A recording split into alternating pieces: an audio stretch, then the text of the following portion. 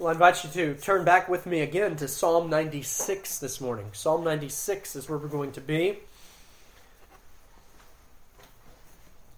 And I want to preach a message to you this morning concerning the subject of worship. The subject of worship. So I have a title, the psalm, I've titled it in the past, The Driving Glory of God. But this morning I want to give you the title, A Call to Glorious Worship. A call to glorious worship. Let me read Psalm 96 in your hearing yet again. These are the words of God. O sing unto the Lord a new song. Sing unto the Lord all the earth. Sing unto the Lord, bless His name, show forth His salvation from day to day. Declare His glory among the heathen, His wonders among all people. For the Lord is great and greatly to be praised. He is to be feared above all gods. For all the gods of the nations are idols, but the Lord made the heavens. Honor and majesty are before Him. Strength and beauty are in His sanctuary.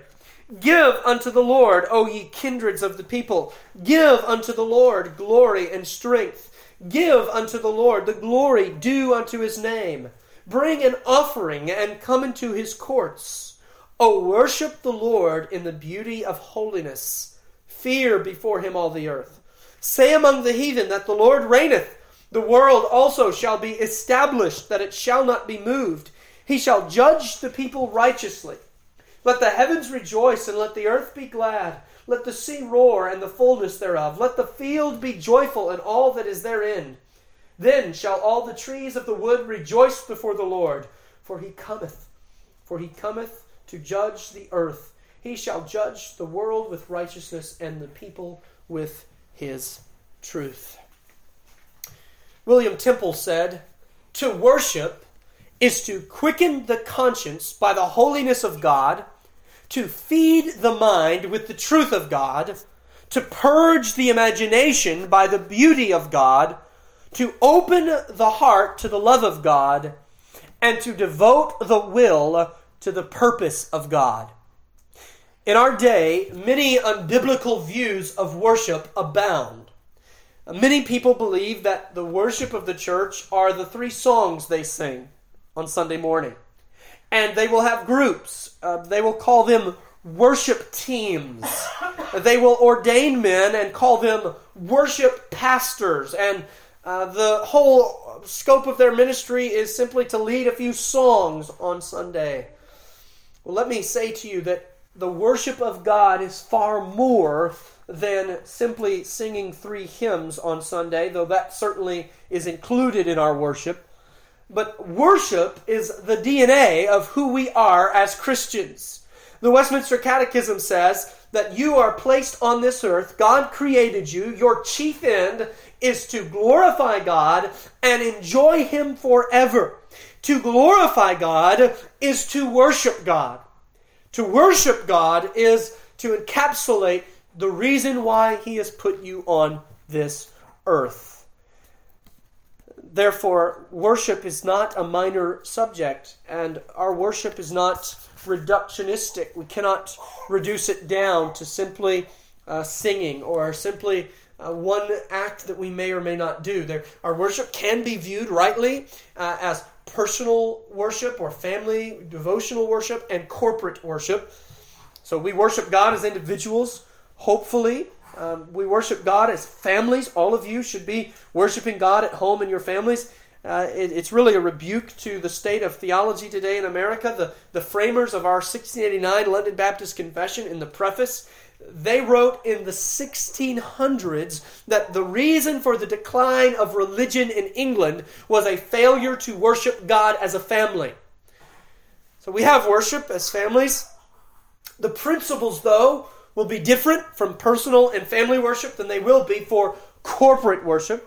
Corporate worship, of course, refers to the worship that takes place when the church is gathered together, and when the church is gathered together for the purpose of worship. We must only worship in the way that God has commanded in His Word. We must not add to, and we must not take away from when we gather for the purpose of worship.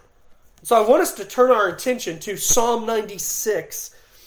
And what I want to specifically do this morning is I want us to look at worship in correlation with the grand theme of the glory of God. And so, again, I give you the title, A Call to Glorious Worship. It's obvious from a cursory reading of this psalm that it is one of praise. It is a psalm of praise. The psalms have different categories. Psalms of lament, psalms of rejoicing, exilic psalms. This is a psalm of praise. As all the people throughout all the earth are repeatedly besought to come and worship the Lord. It is also a missional psalm, and there's definitely a correlation there's definitely a correlation between worship and missions. But we need to understand the proper connection. In his magnum opus, so to speak, one of his most prolific books, Let the Nations Be Glad, the opening line to that book is, missions is not the ultimate chief end of the church. Worship is. Missions exist because worship doesn't exist. So the goal, even in our missions, is to cause the nations, to cause unbelievers to worship the Lord. What we want from unbelievers is not for them to conform their behavior to a set standard that we have. It's not for them to come and start attending church. It's not for them to start reading their Bibles. Our desire for unbelievers is that they would truly worship the Lord from the heart. That's our great desire. So this is a missional psalm. As God's people are commanded to proclaim the excellencies of their God and King far and wide. I believe this psalm also points to the latter-day glory of the church as Gentiles will stream into it and as the gospel will prosper among every kindred and every tribe.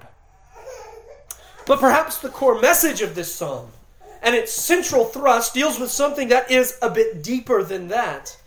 In Psalm 96, we find that the exhortation to worship and the exhortation to evangelize and the fruit of all of those endeavors comes down to the basis of our motive for all that we do in the Christian life, in all of our worship.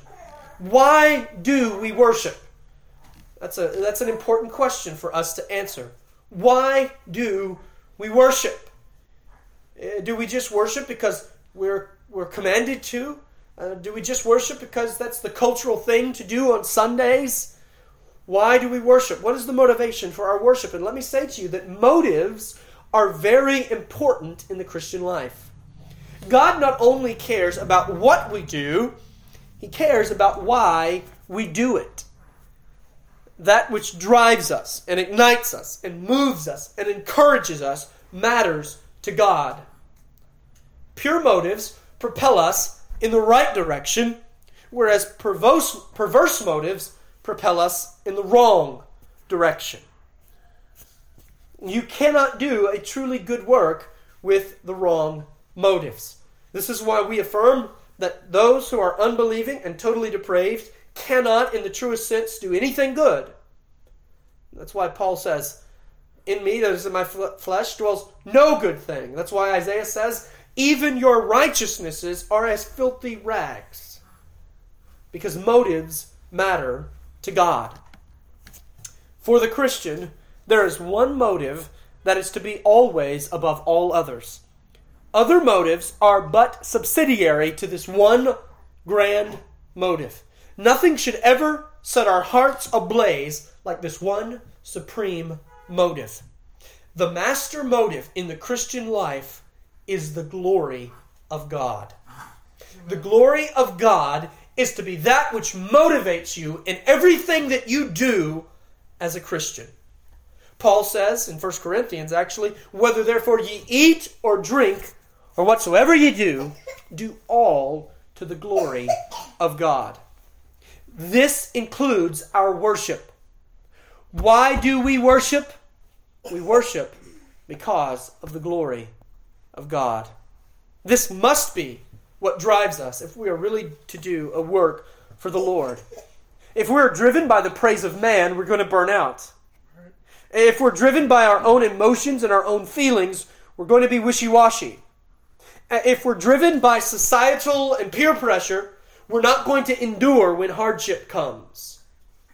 Churches that gather out of mere convenience will be the first to close their doors when any sort of fiery persecution comes their way. But those who gather to worship because they're motivated by the glory of God will have the strength to go on, even in tough times. Amen.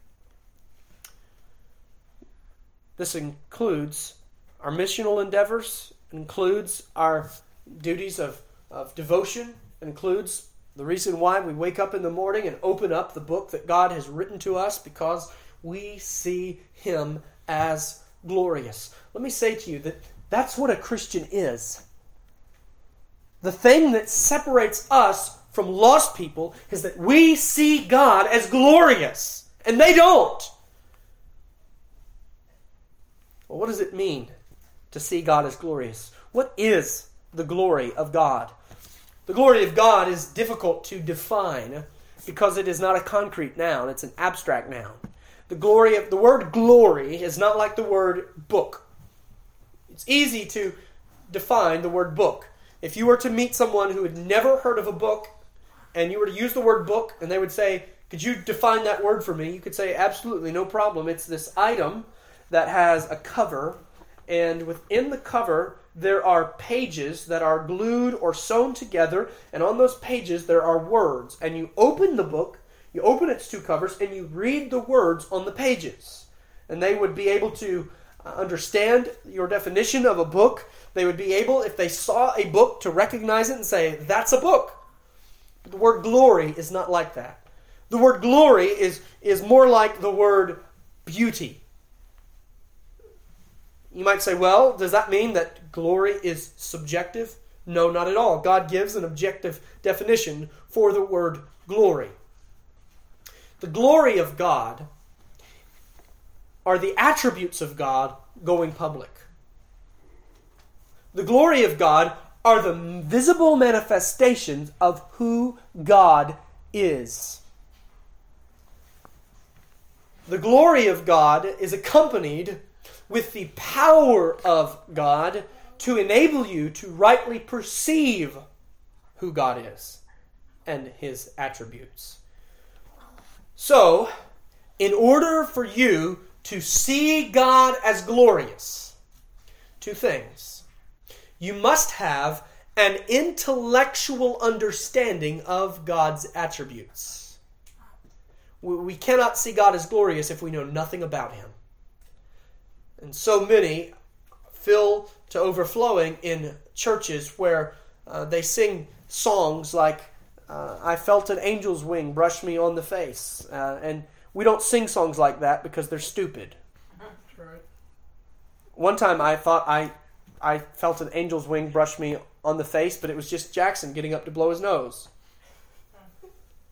No, we sing songs and we preach sermons and we think about Scripture that contains rich truth of who God is. Amen. So we can't worship Him and we can't see Him as glorious if we know nothing about Him. But it's not just that. And I want to be very dogmatic about this because I just told you about one ditch. But there's another ditch. And there's a ditch that sadly will affect the more intellectual, reformed-leaning circles of Christianity that think as long as we have our systematics down, we're glorifying God and we're worshiping Him.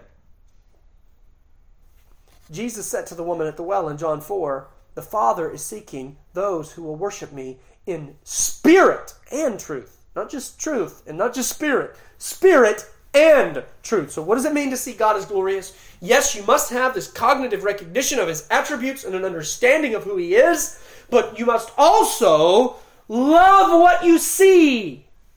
Amen. And you perceive that God is sovereign and omniscient and omnipotent, and He has a aseity about Him. You must see that, and you must love that in order to see God as glorious. And you cannot do that without the Spirit of God changing your affections.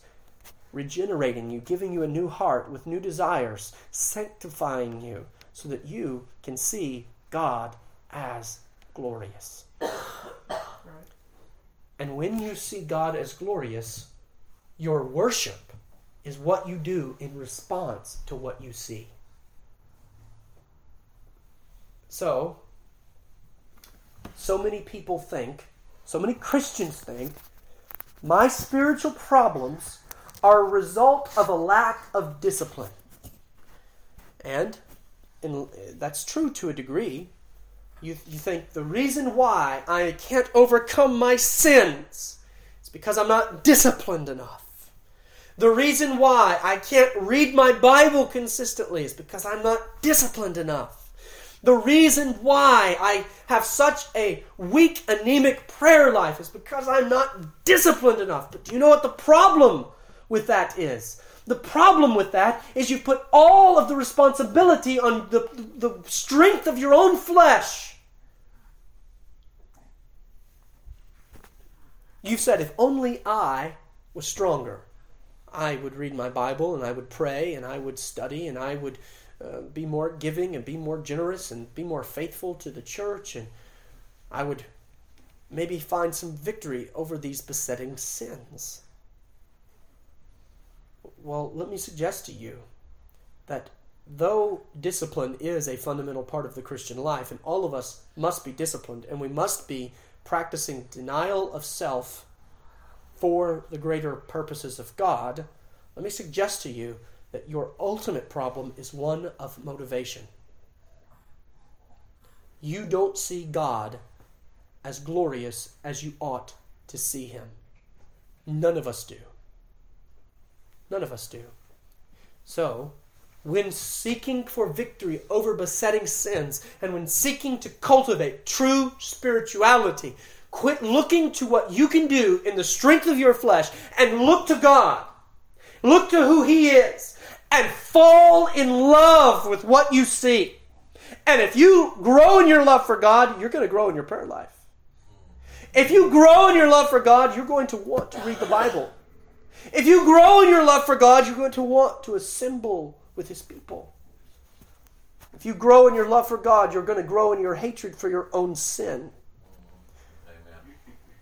Many of, if not all, of my own failures in the Christian life have resulted in relying on myself to perform and not on the Spirit to work within me. You need the Spirit of God to minister to your heart, to cut away your besetting sins, and to invigorate and enliven your passion for His glory.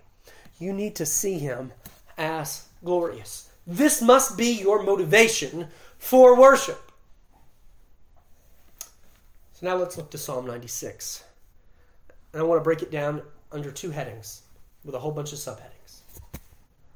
The first thing I want you to see from Psalm 96 is this. I want you to see the call to worship in verses 1 through 3.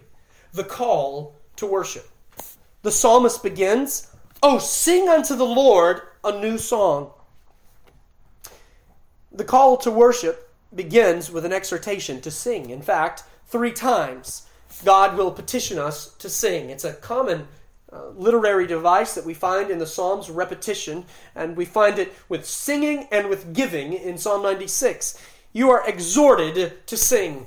God is pleased when men and women unite their voices to praise Him in song, so much so that He mandates singing as a required element of our worship. If we did not sing in our worship services, we rightly could not call them biblical worship services.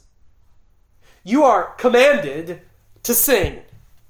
The new song that we are commanded to sing doesn't refer to a particular hymn. It refers to the song of the redeemed. It refers to the song that is not like the one that the natural man sings who is still dead in his sins. It refers to a song that is sung by one who has experienced the redemptive grace of God and has encountered His glory. It is a new song. It is a song that you couldn't sing before you came into contact with the Lord Jesus Christ. It is the song that the psalmist speaks about when he says, He dug me out of the miry pit, and He put my feet upon the solid rock, and He put a song within my mouth. Singing is so essential to Christian worship. And I know that for many of you, it's something new. You didn't grow up in a home that sang. You never went to a church that sang.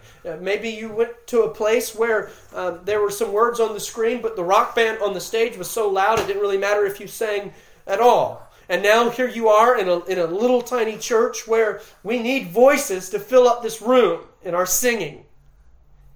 We intentionally design our services so that the element of worship that is emphasized is the congregational singing of God's people. We don't have soloists that get up to perform.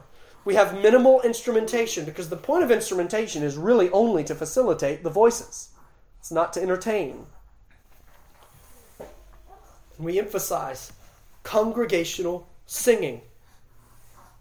I think this is especially challenging for men because naturally God has given the grace of singing to the female sex more so oftentimes than He gives it to us. But that does not alleviate us of this command to sing. Praise God that the Bible commands us to make a joyful noise and not an in tune noise. Do you know what that means? That means that your difficulty in singing and the fact that you're not very good at it doesn't matter at all in terms of the command to sing. You are commanded to sing. And if you aren't good at it, practice. Why do we look at singing differently than the way we look at other things? If somebody says, well, I'm just not good at reading my Bible, we don't say, well, that's all right. You don't have to read your Bible. Well, I just not really all that good in my prayer closet. I struggle to pray. Well, that's okay. You're alleviated of the command to pray. Well, men and women, work on your congregational singing. Take a hymnal home. Familiarize yourself with it.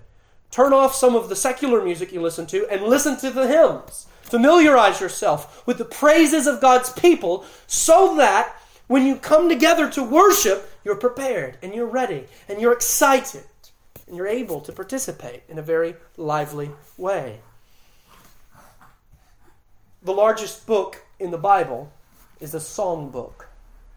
That's how important singing is to God's people. Redemptive history is bookended with singing. Let me show that to you. In Job 38, in verse 4, God is talking to Job and He says, "Where wast thou when I laid the foundations of the earth? Declare if thou hast understanding. Who hath laid the measures thereof, if thou knowest? Or who hath stretched the line upon it? Whereupon are the foundations therefore fastened? Or who laid the cornerstone thereof? When the morning stars," that's referring to the angels, "when the morning stars sang together, and all the sons of God shouted for joy." When God created the earth, there was singing, and there was shouting, and there was worship. Worship, even before Adam and Eve were created. Worship is older than the human race itself. The angels exist to worship Him. And then in Revelation 15,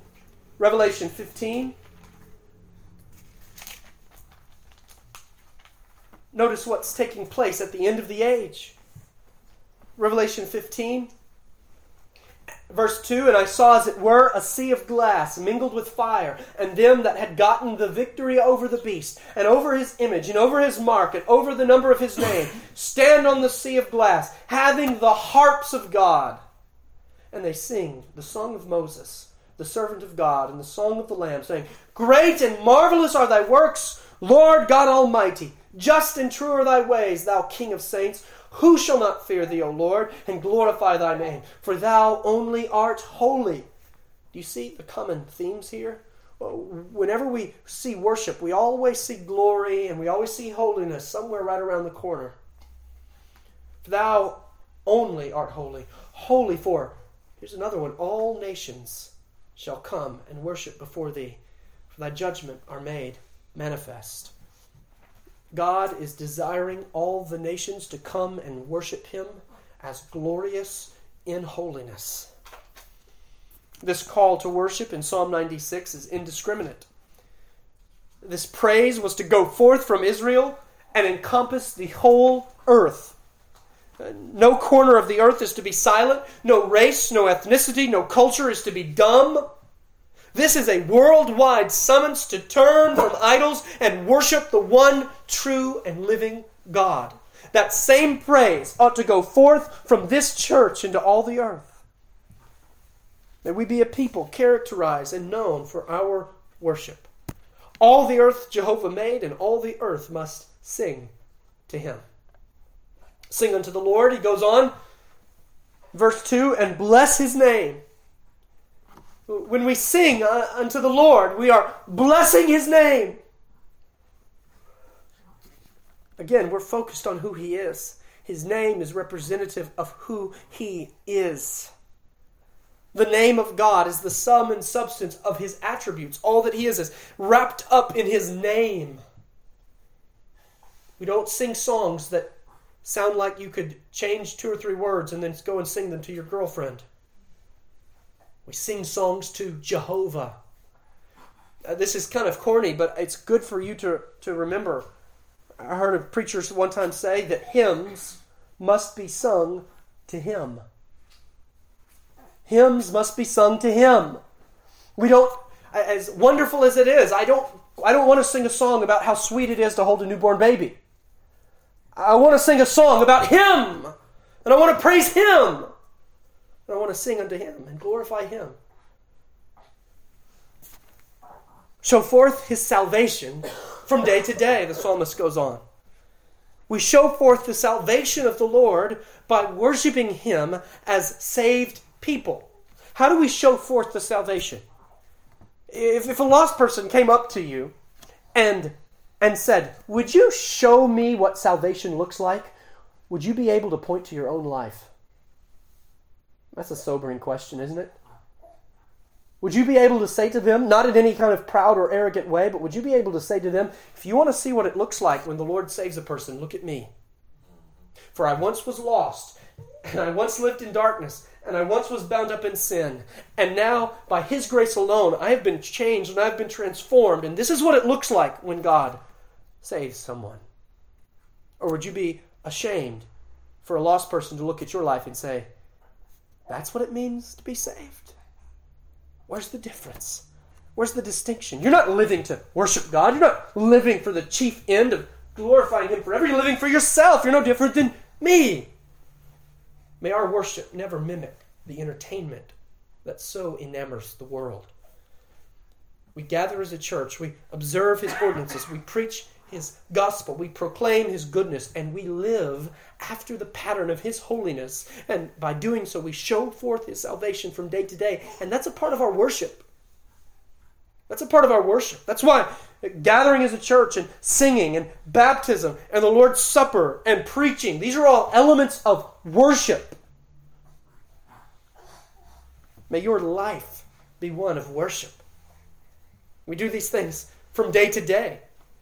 Worshiping the Lord is like breathing air for the Christian. Not only for an hour on Sundays. We show forth his salvation from day to day. It's basic and fundamental. We must worship God from the heart all the time. All of Christ for all of life. That's our goal. We want to break down these barriers that compartmentalize our lives. What do I mean by that? I mean, your Christian life is not a chest of drawers. Your life is not a chest of drawers. Where you pull out one drawer, that's your Christian drawer, and then you pour out another drawer, and that's your hobby drawer. Then you pull out another drawer, and that's your work drawer. Your life is a web with everything interconnected. And yes, you must participate in secular activities. You must go to work Monday morning if you want to have food Monday night. I understand that, but you must do all of those things realizing that you're a Christian and you are to worship God. And so the psalmist goes on. Part of our worship is declaring his glory among the heathen. The heathen, the King James just refers to Gentiles and those who do not know God. And so this begs the question, how are the heathen supposed to sing? Because they're commanded to sing, right? Sing unto the Lord, all the earth. Well, how are the heathen supposed to sing to the praise and for the glory of God when they know nothing about it? We are to declare it to them. Notice, we're not to declare the command to sing to the heathen. When we engage in street preaching, I don't think I've ever preached on the required elements of corporate worship. We're to declare the glory of God. Now I want you to connect these two thoughts, glory and worship. Connect these two thoughts. We declare the glory of God to the heathen because if they come to see God as glorious, they will worship Him. They will. So when someone says to me, I'm a Christian and I have no need for corporate worship and I have no need for the church, they don't see God as glorious. Because if you see God as glorious, you're going to worship Him. You can't help yourself. You must worship Him. You must worship Him. Declare His glory among the heathen. We therefore must declare His attributes. Because the minute we say, God is glorious, and they say, what does that mean? We then will declare, well, that means that He's the God of love, and He's the God of righteousness, and He's the God of wrath, and He's the God of holiness, and He has all of these attributes that He gives us in His Word, and He describes Himself so that we can perceive who He is. And there is absolutely no better way to declare the glory of God and to manifest His attributes than to preach the gospel of the Lord Jesus Christ. Because nowhere are the attributes of God more fully displayed than on the cross. On the cross we see the love of God. We see the wrath of God. We see the justice of God. We see the mercy of God. We see the sovereignty of God. We even see the creative power of God as God, through the cross, was recreating a people who would come to be His. So we preach the gospel. Declare His glory among the heathen. Preach the gospel in all the earth to every creature. The gospel message shall be published until it is received by the heathen nations. This gospel of the kingdom must be preached, Jesus says, and then the end will come. This psalm will be fulfilled because God will receive the worship that He is owed. Is that not a sublime motivation for you to worship Him? Is that not a sublime motivation for you to share Him with others? And go back and check your own hearts and check your own motives. When you witness to someone, what is your ultimate motivation? Are you witnessing to them because you love them and you just can't bear the thought of them going to hell? It's a good motivation, but it's not your ultimate motivation. Are you witnessing to them and inviting them to church because you'd like to see a visitor here? That's a great motivation, but it's not your ultimate motivation. Are you witnessing to them so that you can appear to be a really zealous Christian? Well, that's not a good motivation at all. No, your ultimate motivation is because you desire God to receive the glory that He's owed. Paul Washer gives the illustration about speaking with prospective missionaries to South America. And I've heard Paul say that he gets calls from missionaries and they call him and they say, Brother Paul, I want to come to Peru. Oh, I want to come to Peru. I just can't bear the thought of those tribal Indians who don't know God and they're going to die and they're going to go to hell. And I've spent all night, last night, up agonizing in prayer. I couldn't sleep because those people don't know the gospel and they're going to go to hell.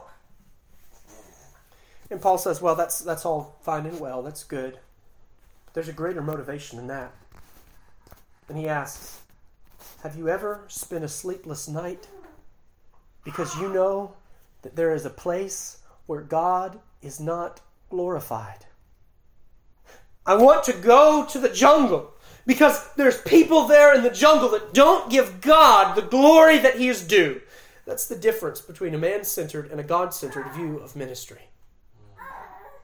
We worship, we preach, we pray, we evangelize because we want to see God receive more worship.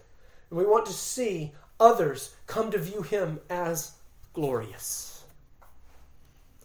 when our gospel preaching is rejected, it should only fuel our desire to continually proclaim the message of Christ, because it's only a matter of time before the heathen are overcome by the irresistible grace of the Holy Spirit, and they too shall worship with us. When unbelievers reject the gospel and it discourages us, the problem is not that they don't believe it, the problem is that we don't believe it. Do you really believe in the power of the gospel? Do you really believe in the command of this psalm and the surety of the Holy Spirit to bring it to pass? That God will find worshipers who will worship Him in spirit and in truth, and that the heathen will come and they will give glory, laud, and honor to God Most High. God has ensured by a sovereign decree that His Son will have a people from every nation, tribe, kindred, and tongue. Of course, I'm not preaching any sort of universalism. I'm not telling you that every human will one day come and worship the Lord Jesus Christ unequivocally, but all that will be left after the judgment will. God will not allow anyone who doesn't see Him as glorious to ever enter into His presence. What a motivation to proclaim the glory of God. What a motivation to proclaim the excellencies of the Lord Jesus Christ. What a call to worship this is, and what a privilege for us as mortal men to be invited to praise the glorious triune God. Secondly, I want you to see the cause for worship, beginning in verse 4. The cause. We have the call and we have the cause. The cause for worship. We know the ultimate motivation is the glory of God. That's what motivates our worship. But God also graciously gives us some specific items that we can focus on in our worship. And I want to look at those in Psalm 96. He says in verse 4, the psalmist says, for. For denotes causality. For the Lord is great and greatly to be praised. This is not a baseless call given for no reason. We worship God because He is great. Nothing in our worship then should be little. We're not called to praise God from the smallness of heart, but from the largeness of our heart. The Bible says that we're lively stones, but some of us come to worship and act like dead rocks. Our worship should be great. And it should come from the heart, not manufacturing greatness. I'm not talking about emotionalism. I'm not talking about hand clapping and hand raising and shouting and screaming and calling it spirit-filled worship. I'm talking about a worship that overflows and gives us a great desire. We cannot praise Him too much. We cannot praise Him too often. We cannot praise Him too zealously. We cannot praise Him too carefully. We cannot praise Him too joyfully. He is to be feared above all gods. Our worship should be great, it should be spirit-filled, but it should never be lackadaisical, confusing, or irreverent. For there's nothing casual about God. I believe this applies to every aspect of our worship. When we stand, when we sit, the volume of our voices, the attentiveness that we give to preaching and prayer and the Word of God, He is to be feared above all gods. He is to be held in trembling awe. A holy fear of God is the spirit of true religion. This isn't a fear that causes you to be scared of entering into His presence. This is a fear that causes you to revere and respect Him above all things. You come into this place trembling because you don't want to do anything that would bring any dishonor to Him. When the church gathers for worship, we need to put all flippant conversation aside. When the church gathers for worship and the call of worship is given out, from that call of worship to that benediction, we are transcending from the secular to the sacred. And we fear Him above all gods. The greatness of God and the awe He produces in the hearts of men and women serve as the general cause for our worship. and now falling under this overarching banner. There's several specific causes for our worship, and I want to give them to you from Psalm 96. Number one, we worship God because of creation. Because of creation. Look at verse 5.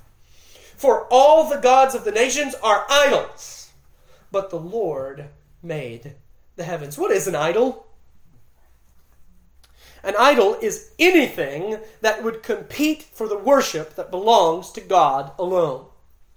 We live in a country, you might think, well, America's not as idolatrous as other countries like India and China, with all the Hindu relics and temples and statues and burning incense. An idol is not necessarily just something that is formed out of wood or stone and set upon a pedestal to be bowed down to. An idol is anything that would compete for the worship that belongs to God alone. And you say, well, I don't worship anything but God. Remember the quote there from William Temple in his book on worship. To worship God is to quicken the conscience by the holiness of God, to feed the mind with the truth of God. What are you feeding your mind? What are you feeding your mind? If you are feeding your mind a consistent diet of filth, and you are enamored by the things of this world, you are falling into idolatry because you're starving your mind of the truth of God that worship commands. The imagination. We worship God, we purge the imagination by the beauty of God. When you allow your mind to gaze upon filth and to gaze upon carnality, your imagination becomes a cesspool that breeds sin. And some of you come to church on a Sunday morning and you sit in the pews and you try to worship God, and an image pops into your mind that is so ungodly and so wicked because Thursday night you allowed your mind to indulge in carnality. It's idolatry. It's idolatry. If you're struggling to focus upon the worship of God when you're gathered with the church because of the carnality that you've allowed in your mind, you're committing idolatry. You're hindering your ability to worship God the way that He commands. And we open the heart to the love of God. What do you love? Where's your affections? Do you love God above all things? Or do you love God when it's convenient for you to love Him? When the travel Little League team doesn't have a tournament, then I'll love God. Idols do not always come in the form of a wood statue, especially in modern America. They come in the form of so many things that in and of themselves may be harmless. But when we allow them to compete with the worship of God, they are dastardly idolatrous.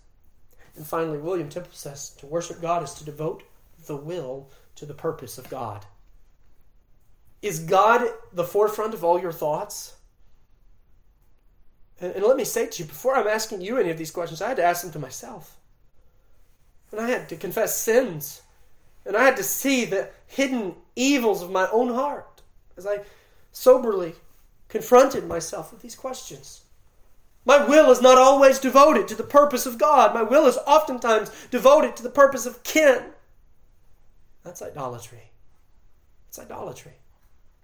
Why do you do the things that you do? Before you just write it off and say, oh, that's harmless, I want you to ask the question, where's the purpose of God in that action? How am I glorifying Him and worshiping Him through this?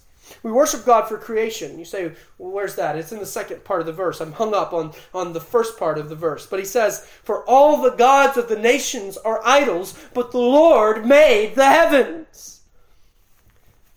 God, the true and living God, is contrasted with the idols because idols are nothing. They're non-entities. They don't produce anything.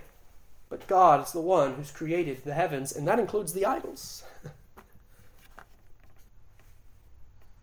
God alone has creative rights over all that was made, and anything that seeks to occupy His place as creator is an idol.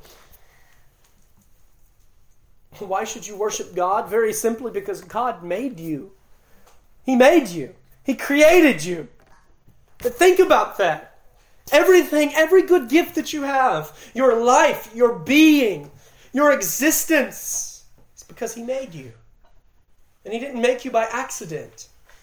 You are not the result of stardust that by happenstance collided and exploded, and then an amoeba was created, and then through the process of billion years, accidentally you came into the world. You are here because a sovereign God personally and intimately chose to create you. And He created you not only, but He created you so that you could have a relationship with Him and you could come to worship Him as your Creator.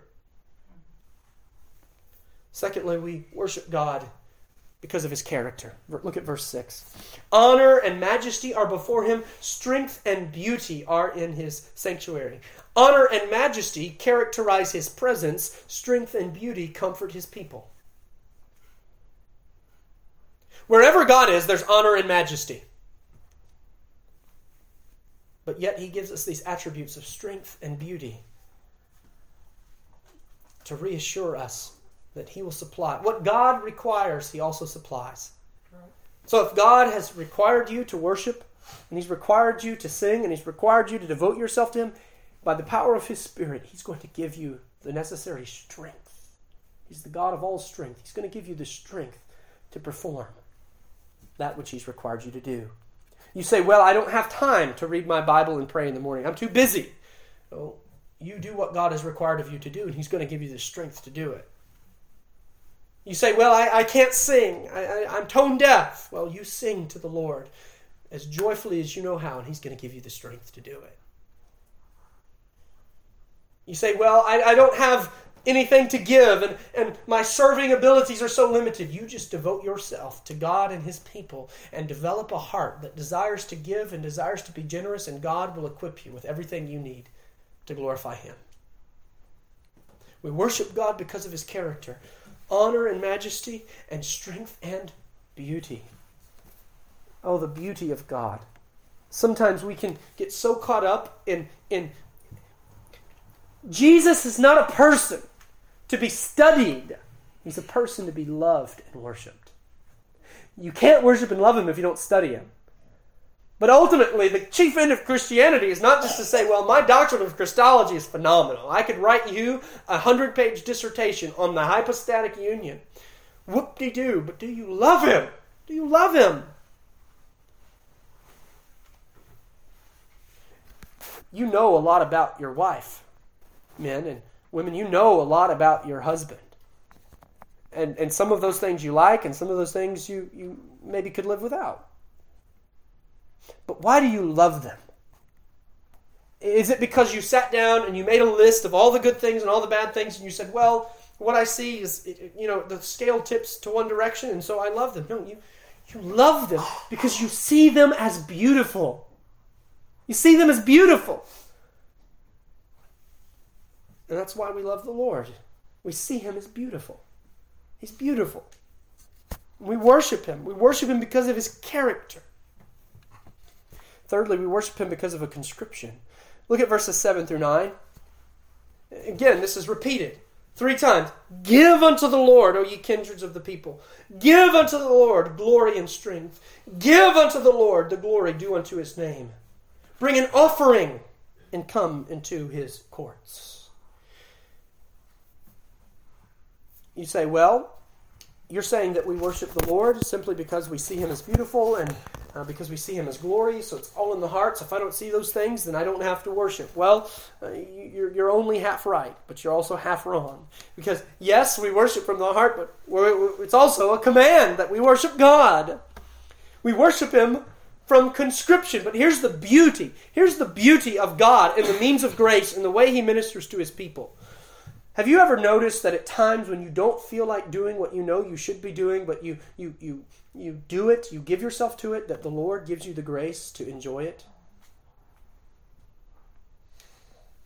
Have any of you ever had this experience? You're tired, you're worn out, you know you need to read your Bible, you know you need to keep up with that reading plan, but you're just so tired, but you say, I'm going to read my Bible, as hard as it may be, and you open up your Bible and you begin to read, and God just ministers to you and blesses you, and you think, praise the Lord, I'm so glad I did this. Have any of you, because I have any of you ever felt, oh man, I've worked all day And now it's 7 o'clock on Wednesday. I don't know if I can make it through prayer meeting without falling asleep. And you come on Wednesday night and the Lord just blesses you. And you leave with tears in your eyes. And you leave rebuked because you were thinking, oh, how much I just want to go home and get into bed. And then you think, there's nothing more I would have rather done than spend that hour with God and His people.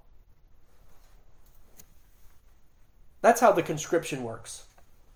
So all of these things that God conscribes you to do, if you're looking at it thinking, oh, I don't know if I can do this, remember, He's the God of strength and beauty.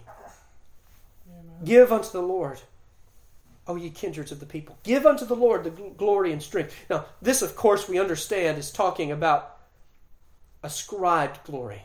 There's a difference between ascribed glory and intrinsic glory. Intrinsic glory is that glory which God possesses in and of Himself. But ascribed glory is the glory we give to Him when we see Him and we say, yes, you are glorious. Yes, you are glorious. You say, well, that sounds egotistical. Why would God need us to affirm that He's glorious? No, friend, it's a blessing and it's a privilege for you to see Him for who He is. How depressing, how sad it is that there are lost souls that walk around. They know of God, but they don't know who He is. They have no idea how beautiful His character is. Oh, may we go and proclaim that character to them.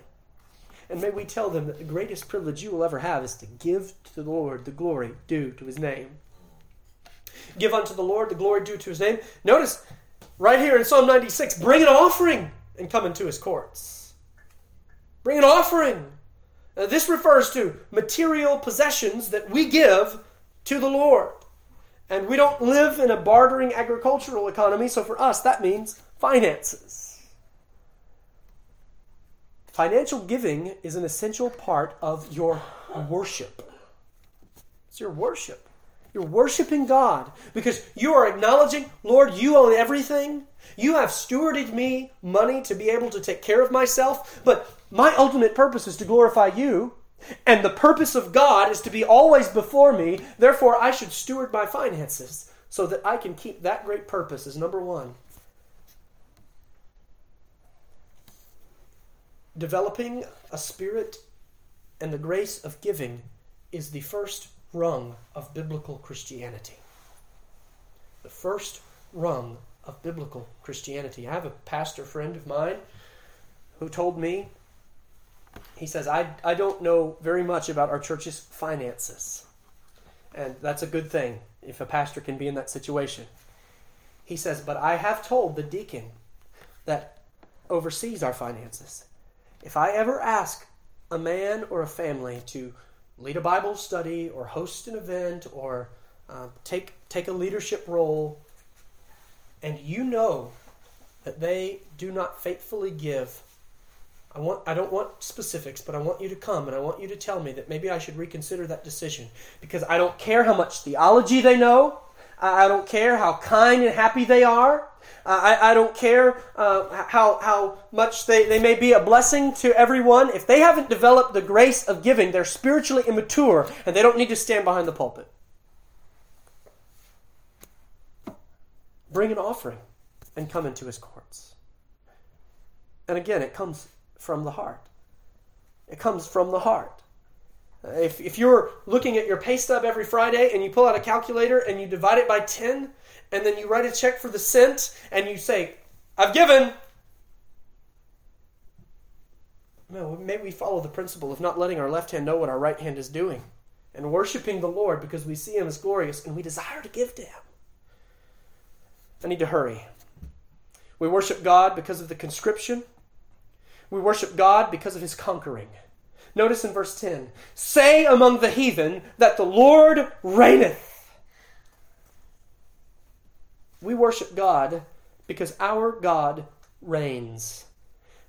There's perhaps no attribute more compelling to worship God than His sovereignty. Because the sovereignty of God reveals to us our utter dependence on Him. Lord, you control everything. You reign over all the earth.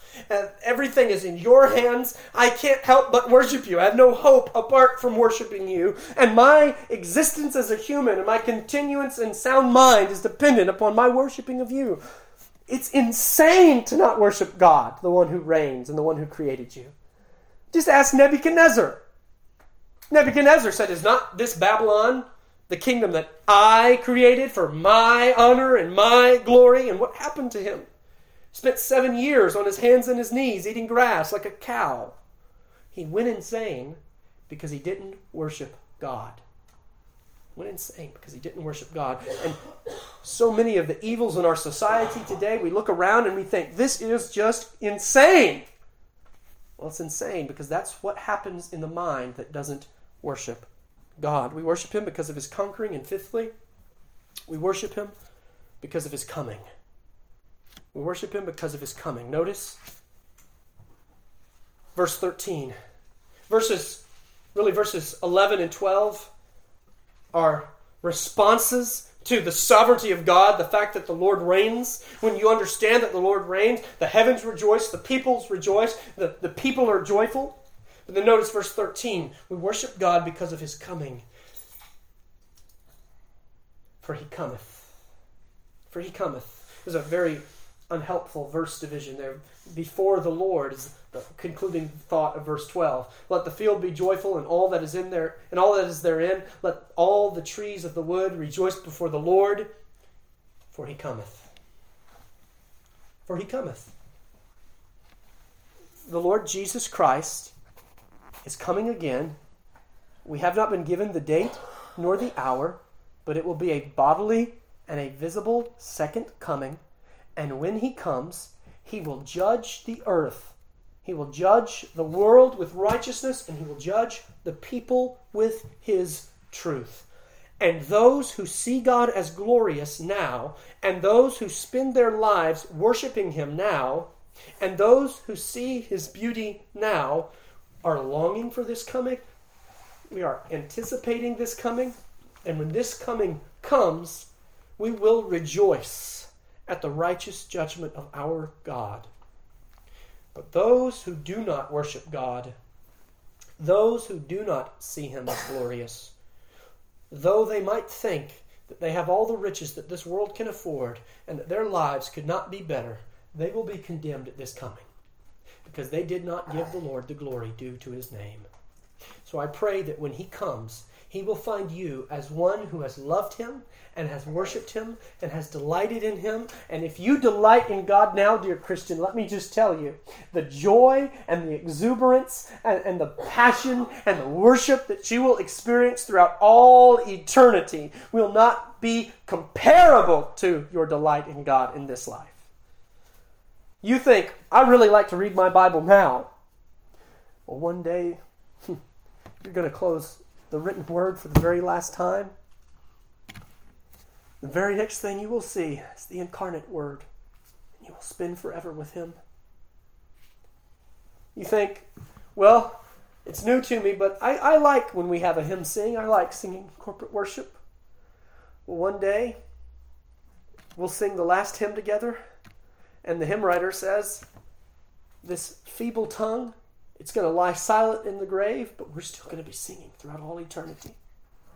You say, I love my church family. I love spending time with them.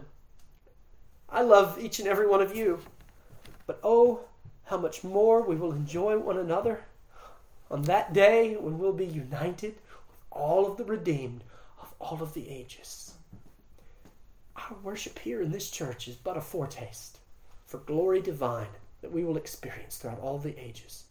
May God give us a passion for worship, and may he not reign in our damnation, but reign in our salvation.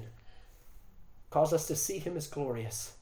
Cause us to invigor our hearts with his beauty. May we worship him in spirit and in truth. Father, we thank you in Jesus' name for your goodness to us today.